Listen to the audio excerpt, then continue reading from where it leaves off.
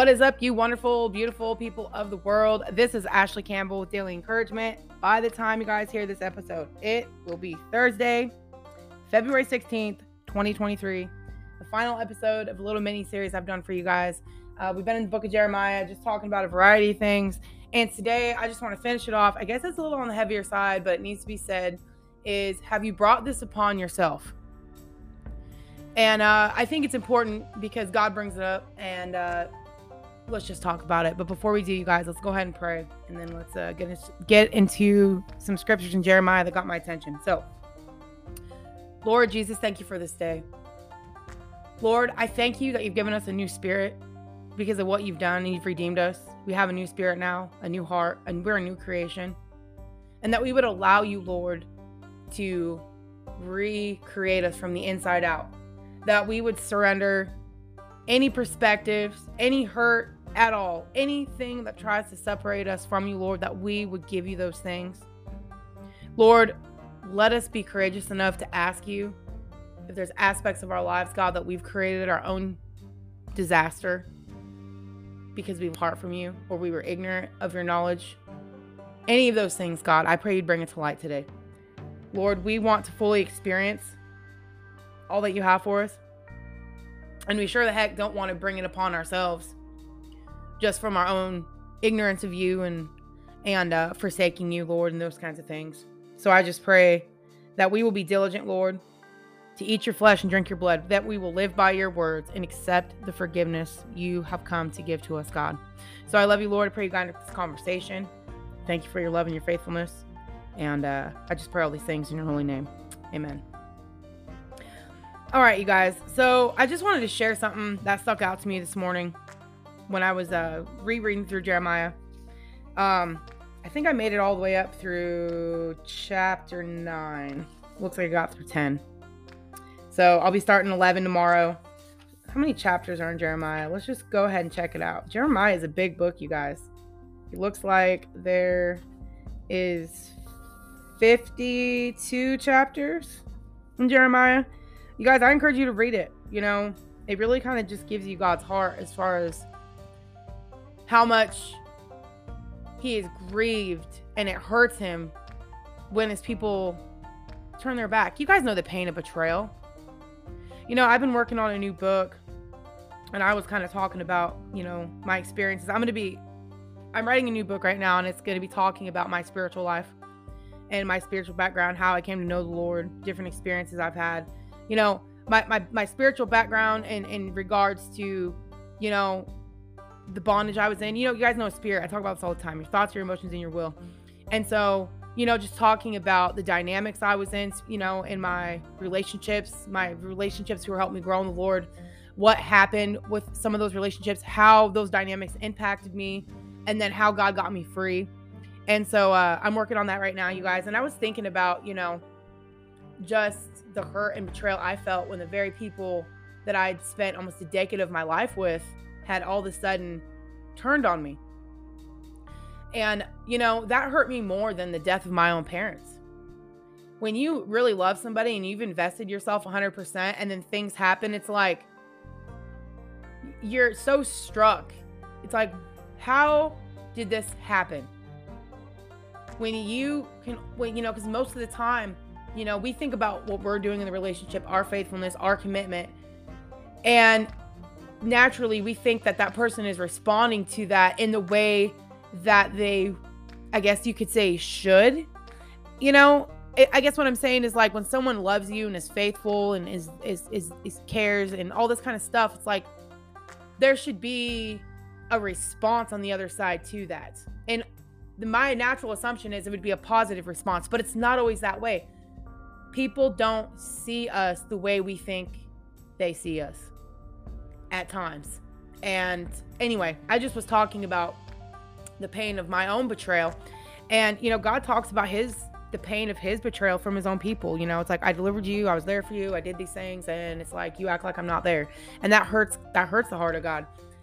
And the fact that we feel those things too, it's like we are made in his image, you know? And so anyway, it's always funny how a lot of times you hear people talk about, okay, why is God allowing this? And why are these things happening, right? As if like God's just up there, master puppet master, pulling all the strings. And then, you look over here at Jeremiah 2, and God's asking some questions. He's saying, is Israel a servant? Is he a homeborn slave? Why is he plundered? I thought that was kind of interesting. Then it goes on in verse 17. Have you not brought this on yourself? And that you have forsaken the Lord your God when he led you in the way? It's like God's like, I've only put you on good places and good paths. You chose to get off that path.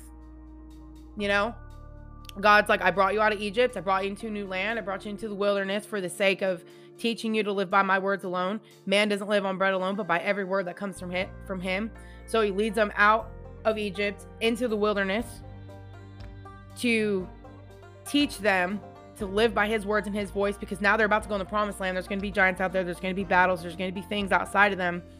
And if they don't unlearn the pattern they were in of taking orders from the people outside of them per se, they're going to cave when they get into the new season. It's like, wow, Lord, help us, Lord. Help us, Lord, to appreciate where you have us right now in the season that we're in, to what you're teaching us. So when we get to the next season, we can be prepared and we can win and we can be victorious. Lord, help us to live from the inside out. You guys, that is where the Holy Spirit is. It's in your heart. God reveals himself to you through your thoughts. You have to give yourself enough space to be quiet and listen. God, what are your thoughts for me? Sometimes God's thoughts for you are not your thoughts. And that's why it's hard sometimes to discern it, because we think that God's like us. You guys get what I mean? Like, he's so relatable in that way. You can get comfortable even sometimes with your ways of thinking that are, how can you say this? It's like you go through things in your life and you get accustomed to a way of thinking about things, or you know things about God. Let's just say, God says you reap what you sow. And then, so you start applying what he says to how you think he means it in your life. And sometimes the way that we apply God's word in our life, what he means is not what we mean. And that's why it's important that we say, Lord, what do you mean? And help me to surrender what I think things mean. Because sometimes, you guys, the way that we see things is not the way it is. And so, anyway, let's move on here. He goes, your own wickedness will correct you and your backsliding will rebuke you. That's the hope, right? Isn't that the hope, that if somebody chooses to go on the wrong path, that the result of that would bring them back to the good? I mean, that is really built-in autocorrect. But isn't it funny how sometimes people just don't learn? And that's what the Lord keeps saying over and over and over and over again about his people. He's like, you're unrefined silver. You won't take correction. And here's the other thing, though. Let's go over here to chapter 3. I guess I got to leave it on a little bit lighter note, because this is the heart of God. He goes, return, backsliding Israel, says the Lord. I will not cause my anger to fall on you, for I'm merciful, says the Lord. I will not remain angry forever. Only acknowledge your iniquity, that you have transgressed against the Lord your God. It's like, wow. Return, O backsliding children, for I'm married to you, and I will give you shepherds according to my heart, who will feed you with knowledge and understanding. Wow. Jesus Christ is that shepherd that he is sent to give us the knowledge and understanding that we need. Jesus already said, his sheep hear his voice, he leads his sheep into green pastures. Lord, help us to accept that. Help us to know that's what you do, and not live by the seasons we've been accustomed to, lifestyles that we've, had for a long time. Maybe you grew up in lack like I did, so you're like kind of accustomed to it, or you expect that, or whatever. Anyway, the point is the Lord is a shepherd, and he will give us understanding. You guys know that's what's going to cause you to bear fruit. We talked about that in another podcast. Knowledge and understanding. It says if you want to bear fruit, you need understanding. Ask the Lord to give you understanding in the context of your life and your relationship with him. Anything going on in your life that's bringing you about confusion, ask him to give you understanding. Lord, what do I need to do? What do I need to remove from my life? What do I need to add into my life? Maybe there's relationships. Maybe there's people, circumstances that suck the life out of you. You have a conversation with them and it's just not life-giving. You leave there feeling burdened and stressed and overwhelmed and unsettled, no peace. Those are indicators. Lord, give us understanding of what we need to do. Where do we need healing in our life? Where are we out of control? So, you guys, it's just amazing how God reminds us that our own backsliding, our own wickedness will bring upon things upon ourselves that we don't like. And at the same time, God is always saying, return to me. Return, you backsliding children, and I will heal your backslidings. God wants to heal your backslidings if we have the courage to acknowledge our iniquity and that we transgressed against him. How do you transgress against God? Well, number one, we got to always check ourselves. Whose knowledge are we living by? Are we living by the knowledge of God, his revelation, his insight, or are we living on our own apart from him? If there's any area of your life where you know you're not surrendered to God, get that underneath him quickly and constantly bring it back to him. Taking his forgiveness, taking his words every single day. That's the function of the blood. That's the function of his flesh and blood coming in, sacrificing himself for that. He even told his disciples, unless you eat my flesh and drink my blood, you have no part of me. It's a daily practice, you guys, every day, every moment. So you guys feast on that. Acknowledge areas of your life where you know that you have allowed your thoughts to turn on God. You're not living in the revelation he's given you. And you guys, I'm preaching to myself. I got to remember these things too. I'm not just saying it to you guys. These are things that I strive to live by every day in my relationship with the Lord.